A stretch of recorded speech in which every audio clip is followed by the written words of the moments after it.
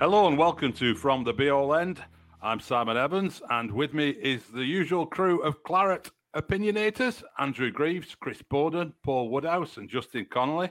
And we shall be discussing and picking over the carcass of Newcastle United's 2-0 win over Burnley at St James's Park. Justin Connolly to start us off. Justin, what were your impressions of that performance? Well, I think it's probably the most disappointing performance of the season so far. I think, to me, they've all been disappointing for different reasons. Even the one where we managed to pick up one of those fabled points that people keep telling us about. But this one feels a bit like it didn't really have any redeeming features. I didn't see much of that progress we keep talking about. So there's no real positives we can fall back on and say, well, at least there was that, you know. It was okay for the first 10 minutes until Eddie managed to work out how to keep Koleosho quiet. And then after that, it was just really all over, wasn't it? The goal was really disappointing to give away. Ramsey's caught in possession by Trippier. And then, you know, Almiron's not closed down to be allowed to get that shot away. And then I just, I thought it might be one of those games where we pull off a daylight robbery sort of last minute equaliser, because you know when it's 1-0 you're still in the game, aren't you? But I couldn't see where a goal was going to come from. The lack of goal threat was quite alarming. I think we've had that a little bit in the last few games, but this one, hopefully that'll improve when Foster gets back. But I thought the penalty was a little bit harsh. I think he did get a bit of the ball, but I can see why it's been given. And then that just put us out of our misery then. That was the end of it, wasn't it? And I've not really been able to come up with any positives apart from maybe Foster made a few, Trafford made a few decent saves, didn't he? But then that sort of suggests they had quite a few shots on target. Apart from that, I'm struggling. Anybody else got anything sort of positive to say? The save, yeah, the Trafford's probably one of the big positives. And I know still people are looking at his distribution sort of matched up to Muric, and I still think Muric is superior in that department. But the save from the header is fabulous. I know he gets a little bit of luck with the save from Isak. You know, he's a little hesitant, but he comes out and he earns his own luck. He smothers the effort and it spins away, and Isak should really turn it in from there. But he's managed to hook it wide. But no, the save from the header is what you're sort of looking at. So why have we spent this money on this goalkeeper? And you look at that save and you think, yeah, that's why. And hopefully he can sort of continue to show us more of that form and build on that. He's certainly getting, plenty of practice at the moment. It's all this. I'm really concerned. Everyone's sort of like pinning their hopes now on Luton away on Tuesday night, and I think unless we can go there and dominate possession and don't give any silly free kicks or corners away, because I think they'll absolutely monster us on set pieces. You look at what they did at Goodison Park yesterday, where Everton have probably had the better chances and not been able to take them, as is Everton's story at the moment. But they've given away two awful goals from set pieces, and that really, really worries me for Tuesday. I think there is. I was really I was depressed last night, because as soon as Justin says he can't find any positives, I was just like, this is my Saturday night ruined now. I mean, it literally, like, I looked to Justin for the positives. I think I'm quite positive compared to the rest of you agenda-driven opinionators, as Sam described you as. But I agree. I think Trafford was a big plus. I think there is a slight kind of weird obsession with his distribution compared to Muric. I think we've got bigger distribution issues. I think the fact that Roberts barely found a claret shirt, and it's his weird kind of hooked high ball to Ramsey that puts him under pressure for Trippier to pick his pocket. We did get very ragged as soon as they scored. But I think Alderweireld, when he came on, I think is a positive. I think I said in the podcast last week, I'd be almost tempted now to rest Koleosho because his kind of window of effectiveness has gone from kind of 50 minutes to 45 minutes to probably now less than half an hour. And that's not a fault of his, but it's just, whenever he gets here, somebody on Claret's, up the Clarets, I should say, mentioned this. The problem is when he beats a man, there's nobody up with him because nobody's quick enough to get up with him. So we need to try something different. How's Rory was still sat kicking his heels on the bench until whatever it was when he came on, inside the last 10 minutes, I'll never know. Trying to look for positives because I'm a positive person. Brun Larson, I thought, looked decent when he came on again. He's got that little bit of guile about him, which I quite like. Sander Berger looked decent, probably his best game. But then we've got regression, I think, for Josh Cullen. Josh Cullen. Josh Brownhill. There's a couple of players who really didn't kind of kick on after promising performances against Nottingham Forest. Now, look, don't take anything away from Eddie and his Newcastle side. They are a very good side. They will be top four. I think we said that. I'm convinced they'll be top four because they look good. But we've talked about being too passive at times. After that brilliant start, and Amdouni perhaps a little bit unlucky with his effort, as soon as they scored, I was sat there watching through my hands for most of the game because every time they pushed forward, you just thought, here it is. We got the let off with Isak, we got the let off with the header, and it spun towards goal, and Roberts was able to clear. I'm still kind of refusing to get too panicked. Part of me thinks Foster back against Luton is the tonic we've needed, but I agree with Justin. There weren't many positives.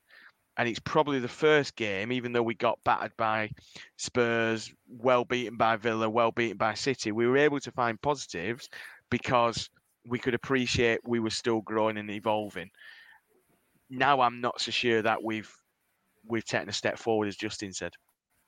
And I think we're starting to develop a pattern, aren't we? We've developed into this side that has this 10 to 15 minutes until the opposition works us out, which with obviously Eddie yesterday was, well, let's just push up a little bit and press them. And then for the next hour, we didn't have a fucking clue what to do. And going back to the Koleosho-Ramsey thing, who had a mare between the pair of them for the next hour or so. And it wasn't until Brun Larson came on that somebody actually worked out, well, okay, all I have to do with Dan Burn is turn the bugger.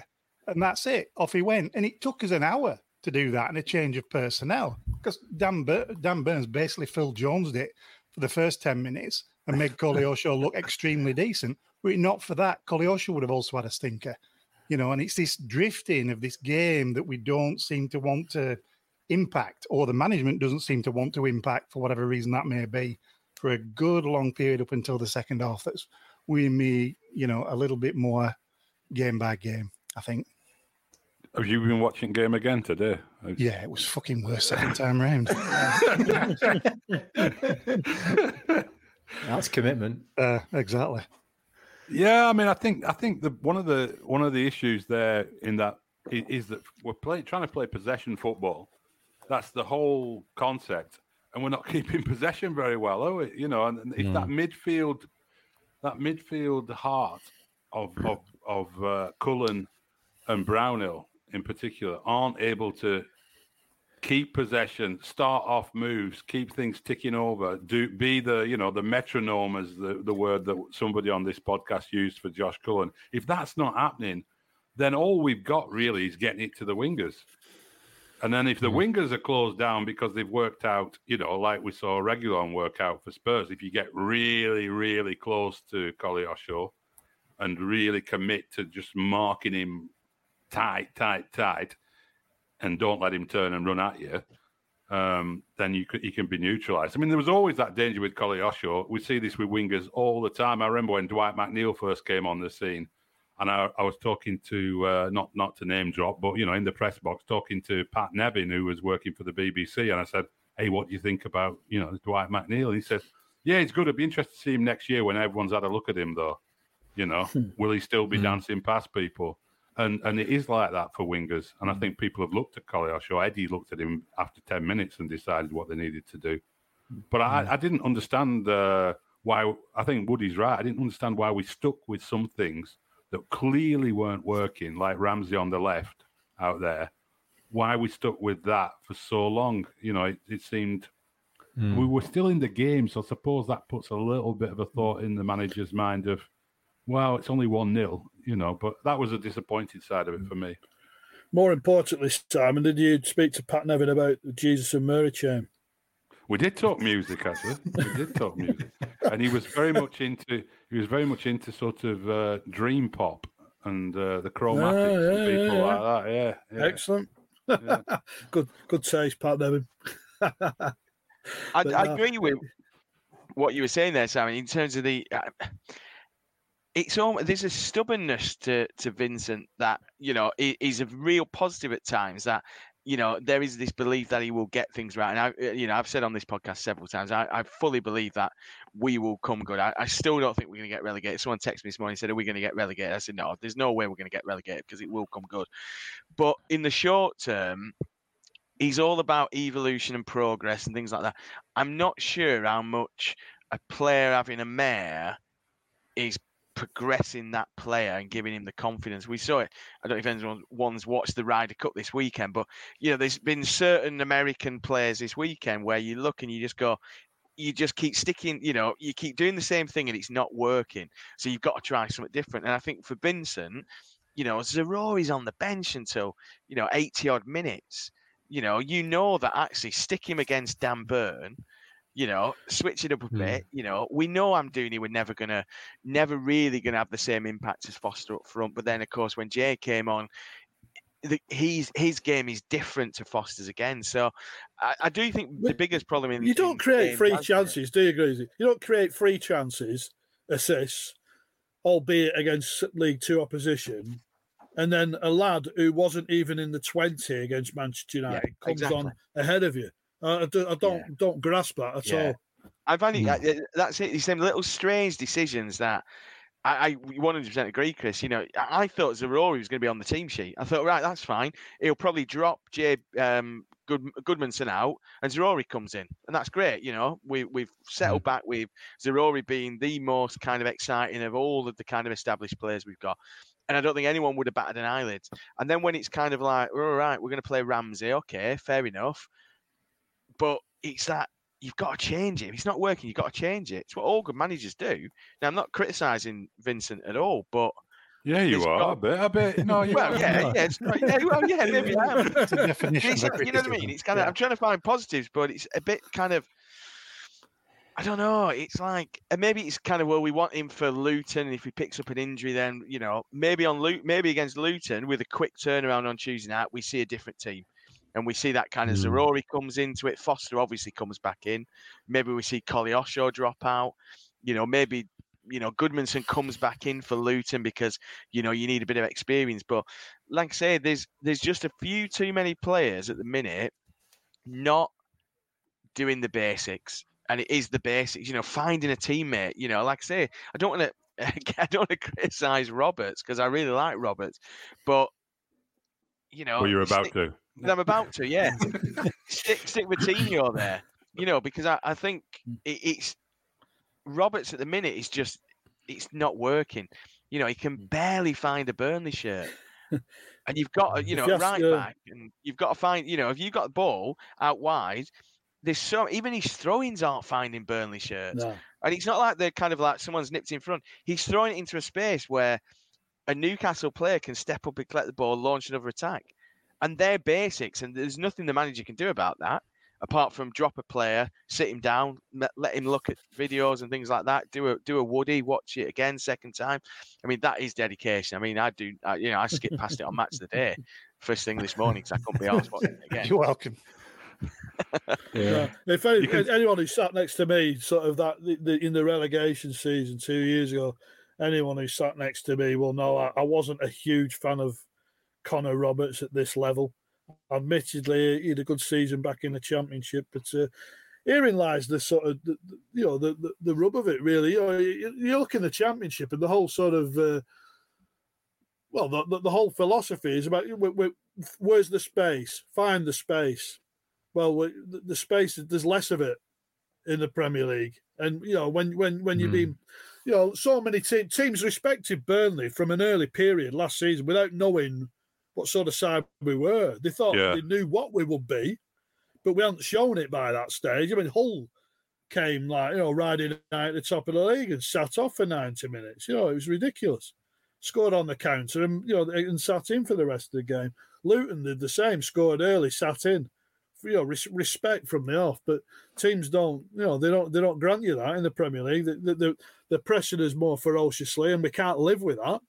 I was watching Leicester today at Blackburn and watching Vestergaard look as comfortable as any centre half you'll ever see on the ball. But you will do if you're not getting pressure on you. It's Vestergaard's one of the clumsiest centre halves you'll see. We just haven't got the same time and space.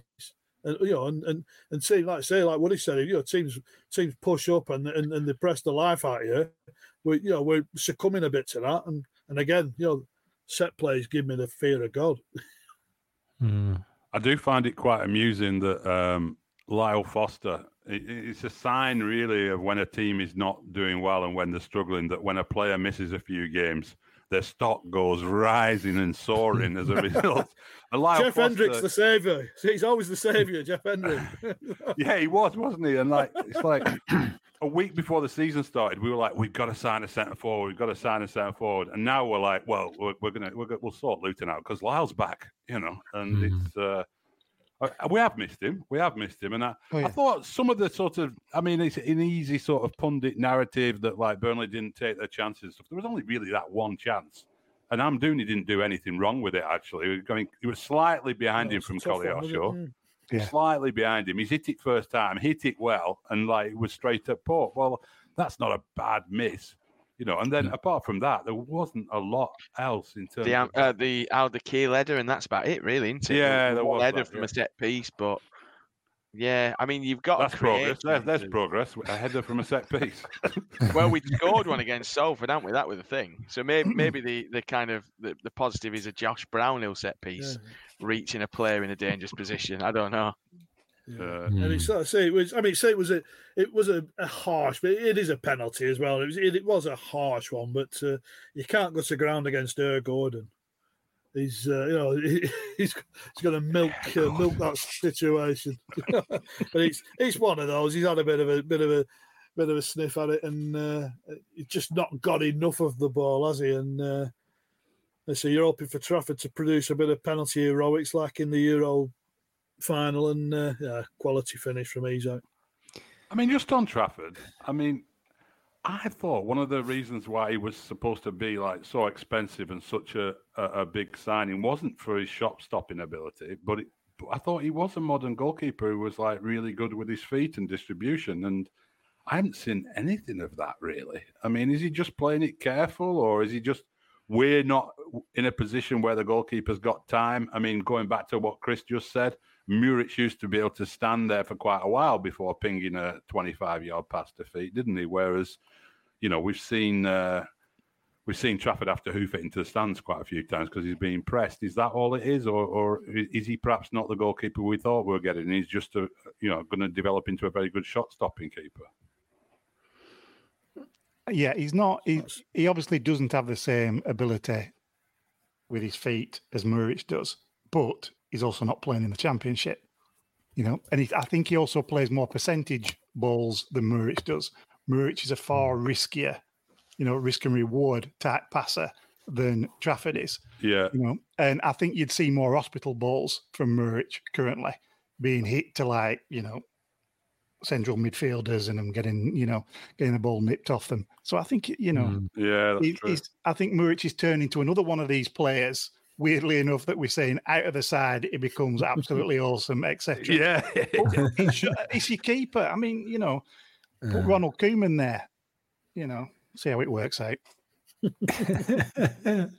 He is also very inexperienced, isn't he? He's not actually played that many games, Premier League or otherwise. So you can't really expect him to be like a world beater on day one. That is part of the reason why we bought him, isn't it? Because of his potential.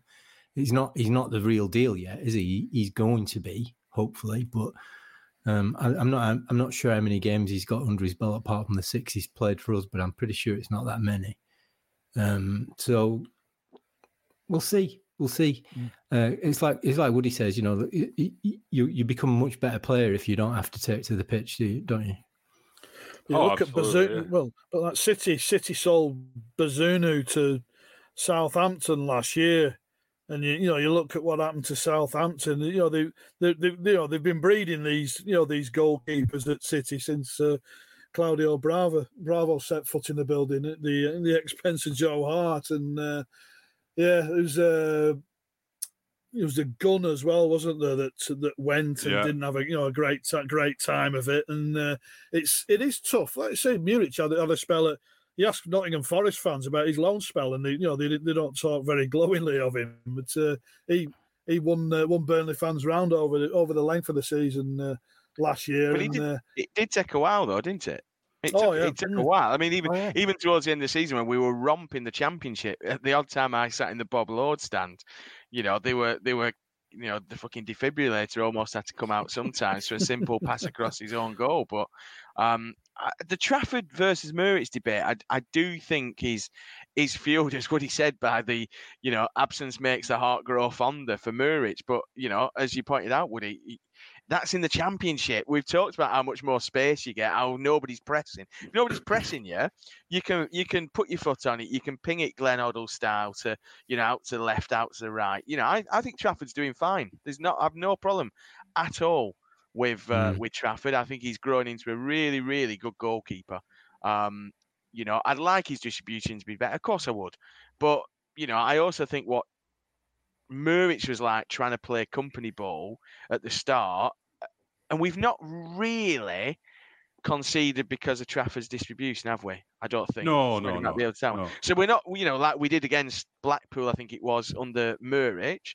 So I do think, like I say, I'm not getting panicked. I'm not even worried. I'm not even breaking a sweat yet, because I do think that actually everything we're going through now, suddenly when the second half of the season comes, I think we'll be in a much better position. I think we'll pull clear because, I do think there's teams who will get sucked into it. Your Palacers, Palace had a good result at Man United. Yeah, brilliant.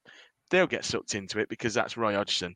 Roy Hodgson's had a bit of effect at the start of the season, but he'll know he's going at the end of next season. They'll get sucked in. I know, Simon, you think Wolves probably won't be there or thereabouts in that bottom 4 or 5, but I agree with Chris. I think they're a woeful side. I think they'll get sucked in. Bournemouth will get sucked in. Everton are going to be there or thereabouts. I think it's us and 6 others maybe. I do expect us, when we click, to be the top of that 6 or 7, if I'm being really honest. I'm going to quote somebody on Twitter because we're always asking for feedback. So let's have a little bit. This is Megan Mooney on Twitter, who says, "I'm sticking by the BO podcast idea of waiting until the 5th of November and then assess. Luton, Palace, Bournemouth, all a better shout than where we are." So there you go. I agree. She's absolutely right. You said that last podcast. Well, there's no point in getting his knickers in a twist before bonfire night, is there? I think Chelsea's winnable, weirdly, because they are a shambles. Who knows what'll happen in that game? Exactly. We thought about Man United, and had we been slightly better and a little less passive against Man United, and had Lyle Foster, there we go, trumping him up a little bit again. I think we'd have got some out of United, and I think we'll get some out of Chelsea. Luton, I agree with you, Chris. I think there's this expectation that Luton's going to be this rollover. Their tails are going to be. You don't go to Goodison and get a win and then suddenly go and throw all that good work away by turning in a poor performance at home in front of their own fans. They're going to want that first Premier League win at Kenilworth Road. I think it will be tough. Arguably tougher than definitely tougher than Forest. Arguably as tough as Newcastle United. Here's another bit of feedback. Nicholas Ward says, BO podcast, I think it's worthy of discussion why Zaroury and Benson, I appreciate MB injured now and Zaroury has been suspended, seem to have been so marginalised. Koleosho has been excellent but shouldn't be playing every game, or perhaps should just come on and impact it. Well, we kind of talked a little bit about that, but last season they were our main men out wide, weren't they? Do we think that the fact that we went out and bought so many wingers reflects, and then the team selection since reflects perhaps a little bit of concern from company that those 2 wingers weren't ready to make the step up, or is it just team selection? Well, why give them the 4-year contracts each? You know, they were like two sort of marquee, new contracts sort of in the summer period. But we all looked at the pre-season. Obviously, we didn't get a look at Benson, but thought Zaroury had shown flashes of quality against good opposition. And then for the team sheet to come through against Manchester City, we were like, where is Zaroury? It just a real, as Sean would say, that was the big surprise, head wasn't scratcher. it? Yeah, absolutely. And then we all know what happens. He gets sent off, and that completely kills any momentum he would hope to get. But to my mind, he's done enough in that little cameo against Salford City to warrant coming on earlier in the game yesterday than Odobert, who admittedly did show good signs himself. But he shouldn't be that far down the pecking order, certainly. Yeah, I think as well. I think I don't know what it is. I think I don't know. Everything kind of adds to this kind of feeling that we're almost treating these first few games as a chance to blood in new talent and get people experience things like that. And actually, when it matters, we will suddenly switch to Zaroury on one side. And Benson was used more sparingly last season. He was the ultimate impact, weren't he? If you think about the amount of times he came on and affected the game and things like that. I do find it slightly weird that they've been marginalised, but I wonder whether it's a kind of, Company in his kind of wisdom has sat down and gone, first 6 games, anything we get out of them, barring perhaps Forest away as a bonus, we're going to use it to get people a crash course in Premier League experience. And you learn more when you're losing than you ever do when you're winning. So maybe there's a bit of that actually, let's blood this new talent in, but we will see. I think Tuesday night is a real kind of, real kind of test of Company's acumen, a test of whether this team is at a point where, we can compete against the teams in that little mini league we always talk about in the Premier League. And that'll be the really interesting one. If he sticks with what he's gone with so far and it doesn't perform, then we're kind of into the realms of, there's a little bit too much confidence in his system being perfect and getting it right. I personally think, like we saw against Forest, I think it was, when we brought back the likes of Taylor and Brownhill, I think Tuesday night will be a little bit more of, even more of that tried and tested. I fully expect we'll see Zaroury. We'll obviously see Foster. I just, like I say, let's reserve judgment until bonfire night. If we're still on 1 point on bonfire night, I think we're in Paul, Jewell, Derby County now territory. I think. So we've been down this road before, haven't we? With Sean, Sean's first season in the Premier League. I think it was I think we went 10 games without winning a game, and then Ashley Barnes struck against Hull, and we backed that up a week later at Stoke. But usually in those games, we'd have picked up, we'd have scrapped our way to a few draws, a few 0-0s or something like that. But that's the one concern for me, that you're not picking up anything, at the moment, bar what was still in my mind a win at Nottingham Forest. We've all saw what Darren England's expertise in officiating again yesterday, but I've just no confidence whatsoever in VAR at the moment. But no, it's just we've got to be able to grind did out. We get a written apology within 10 minutes of the probably. game? I've not seen anything. I don't know. Not seen anything to suggest we have. If they have, no, because they were very quick yesterday to make sure they apologised to. Weren't they just? Yeah. Decent of them. Justin, would you make what changes do you think we should be looking at making for Luton? Who would you be thinking definitely to bring back in? Well, obviously Zaroury is the number one name, but I have no idea what he's going to do. He just baffles me with every turn. I think he's got a little bit of that pep about him, where he tries to do something surprising to throw the opposition off a little bit.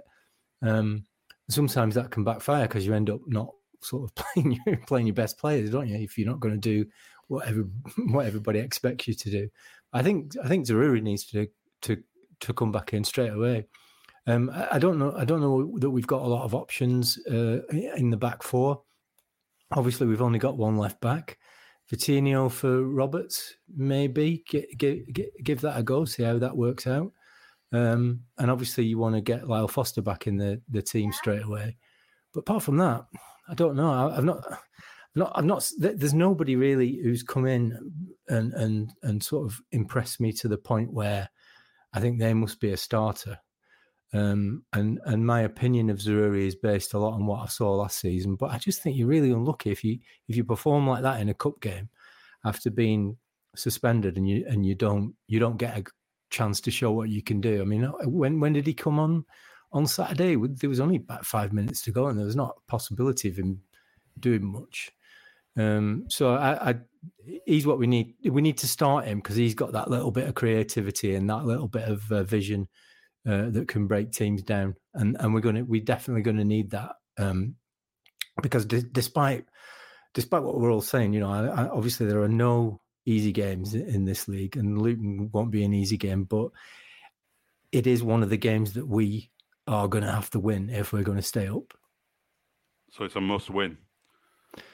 Well, we're getting to that point, aren't we? Yeah. Like I said last week, it's now 6 games and 1 point, which isn't good enough, isn't it? I mean, despite the quality of the opposition that we've been facing, as Chris says, in the past, you would expect to pick up a few scruffy points, in that run against maybe even against the run of play. You expect to pick a few points up, but just to get nothing.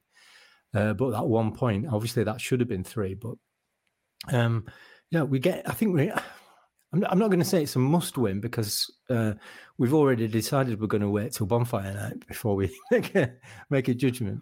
But we are getting to that point, aren't we? Where we need to say, look, we need some points on the board. We need 10, 11 wins in 32 games. Or, it's tough ask. I think it's a definitely must not lose. And I don't care how we go about it, to be honest with you. I don't think it's necessarily a Tuesday night for flowing, glorious football. We'll go and do the Kenilworth Road thing that we did last year and go and play as ugly and as dirty and as unpleasant as we have to. We have to, because they, like we've all said, their tails are going to be up, and we've got to go there and try and get a result of some sort. I think Ramsey had a shocker yesterday. There's no two ways about it. So whether you bring Zaroury back in on the left, whether you drop Amdouni as well and let him play kind of behind Foster, who knows or dares to dream. The nice thing is we've got the option. Obviously, we know on 60 minutes or so we can change it all around and we can play 2 separate sets of strikers almost. But I am slightly worried about Luton. I think it's that options which we've never had before is great, but I'd like us just to have, like I say, I think it's probably a game for Goodmanson if he's fully fit, just to kind of, he gives that little bit like we saw at Forest. He perhaps wasn't the most effective going forward, but he knows how to recycle a ball. He knows what to do when perhaps other players are getting a little bit excited. Works his socks off as well. He does. Koleosho's got that rawness about him. But I'd almost be tempted to bring him in for Ramsey, Zaroury in for Koleosho. Obviously then Foster probably for Amdouni. So you are pretty much changing that front 3. And then you've then got Amdouni to bring on. You've got Audebart to bring on. You've got Koleosho to bring on. You've got Ramsey to bring on. I just think we've got to be a bit smarter with that kind of changing things a bit quicker. And to his credit, Company did change things initially early on, bringing Audebart on, Audebert on and things like that. But I just think there's Kenilworth Road, Luton away. It's the first championship-esque match of the season. And you almost kind of go, well, what worked last year from a championship point of view? The players they are championship quality. We are showing ourselves at the minute to be championship quality. You know, it's the first championship match of the season, so you've got to go out and win it. Josh Brownhill, I just checked the quotes on Josh Brownhill. You know, it's the games we've got to win. You know, we played Forest a few weeks ago and put out really good performance. Probably should have come away with 3 points. Tuesday will be no different. You know, they're seeing it as, you know, these are games we've got to win. If you're going to stay up, you've got to win these games. Absolutely. And the manager's also got to be pragmatic around that. You know, you almost abandon the project for certain games and go, right, you know what, forget it, because actually 3 points will take us up to 4 points, will lift us out of that relegation zone if results go our way, but will start to give us a bit of that momentum. In fact, we will get lifted, won't we? Because it's the rearranged fixture. So all we're doing is playing catch up. So, you know, that all of a sudden going into an international break, going into Chelsea, sorry, I should say. Chelsea, then the pressure is a bit off against Chelsea. Then we go into that international break. I'd really, really love to go into that international break with 4 points, you know, or at minimum 3 points at least. Draw against Luton, draw against Chelsea. You know, if we can get a bit of momentum, it feels like all the momentum we got from a positive result against Forest, a positive performance, if not a result against United, a routing of Salford, suddenly the wind just got taken out of our sails in the most ridiculous way against Newcastle. I think one of the problems when it comes to like team selection is that you just outlined all the options that we've got there, and there's players we haven't even mentioned. You know that we could. You know, do you look to someone like Redmond to come in for a game like that? That's going to be a bit more physical. You might need a bit more nous about you. You know. We've got Masanga, who never even been. We haven't even seen yet, really. Played for the under-21s, didn't he? Well, for the with Cherlinov and all these options are great. What we don't have is certain players who you say, well, he's definitely got to play. I mean, there's almost nobody in that squad who you'd be shocked if you left out. Really, I mean, maybe some of the defenders. I'd be shocked if you left out Bayer, you know, but. We could be leaving out the right back. We could be changing all our midfielders, all our wingers, and all our attackers, and none of us would be up in arms. How on earth has he done that? You know, how has he left that player out? There's just at the moment there's not enough players have played well enough in 2 or 3 games to be fixtures in that team. There just aren't. You know, probably Bar Foster, but who's by his own error cost him 3 games at a time when he was. You know, the shining light in 2 or 3 games on the spin. Yeah, it's a tricky one, isn't it? Rest of the Premier League, anything, guys, catch your eye over the weekend apart from let's not do the VAR Liverpool nonsense because there's going to be like a week's worth of media coverage of that because it's Liverpool. But Villa again. Villa look a good side. I mean, Emery's a great manager. We said that. They were very good against us. Very, very tidy. I know, I know it's kind of been a little bit up and down. And we said, didn't we, first week of the season, Newcastle's performance against them, whatever match day week it was. But, you know, we've all held Brighton up as this kind of bastion of progress and brilliant. And they were sitting 3rd in the table. You know what? De Villa then sneak into the top 4. We talked about the middle section getting stronger. I think what it is, you know, United getting beat at home, Chelsea being as poor as they are.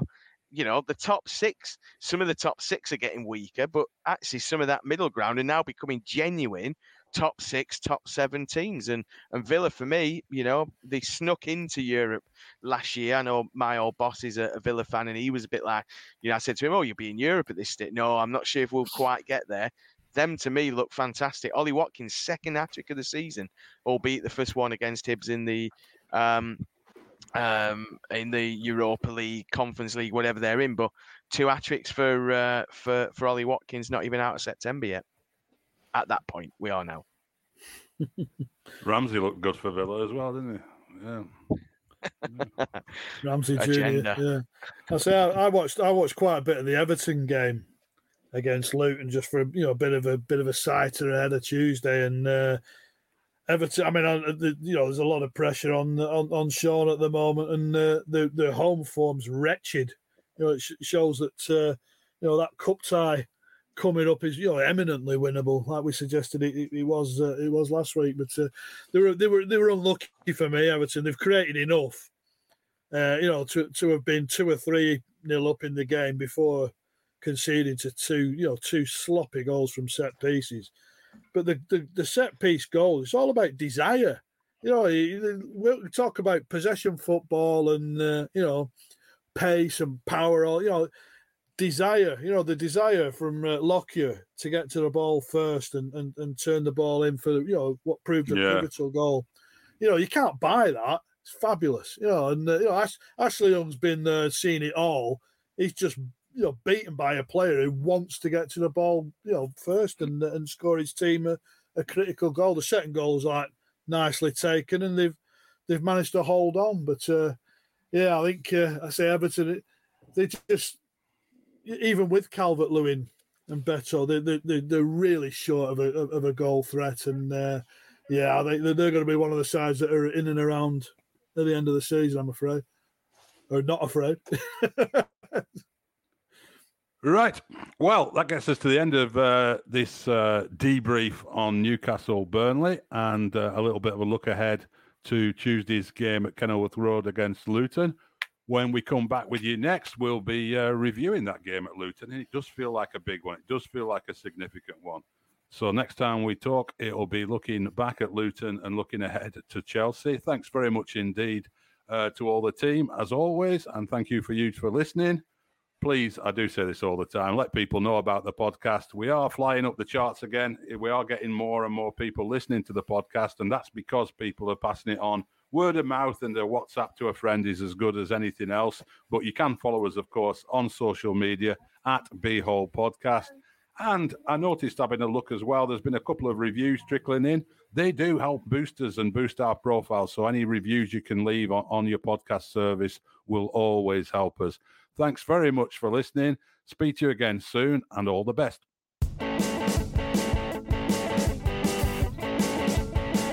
McElroy to Watson.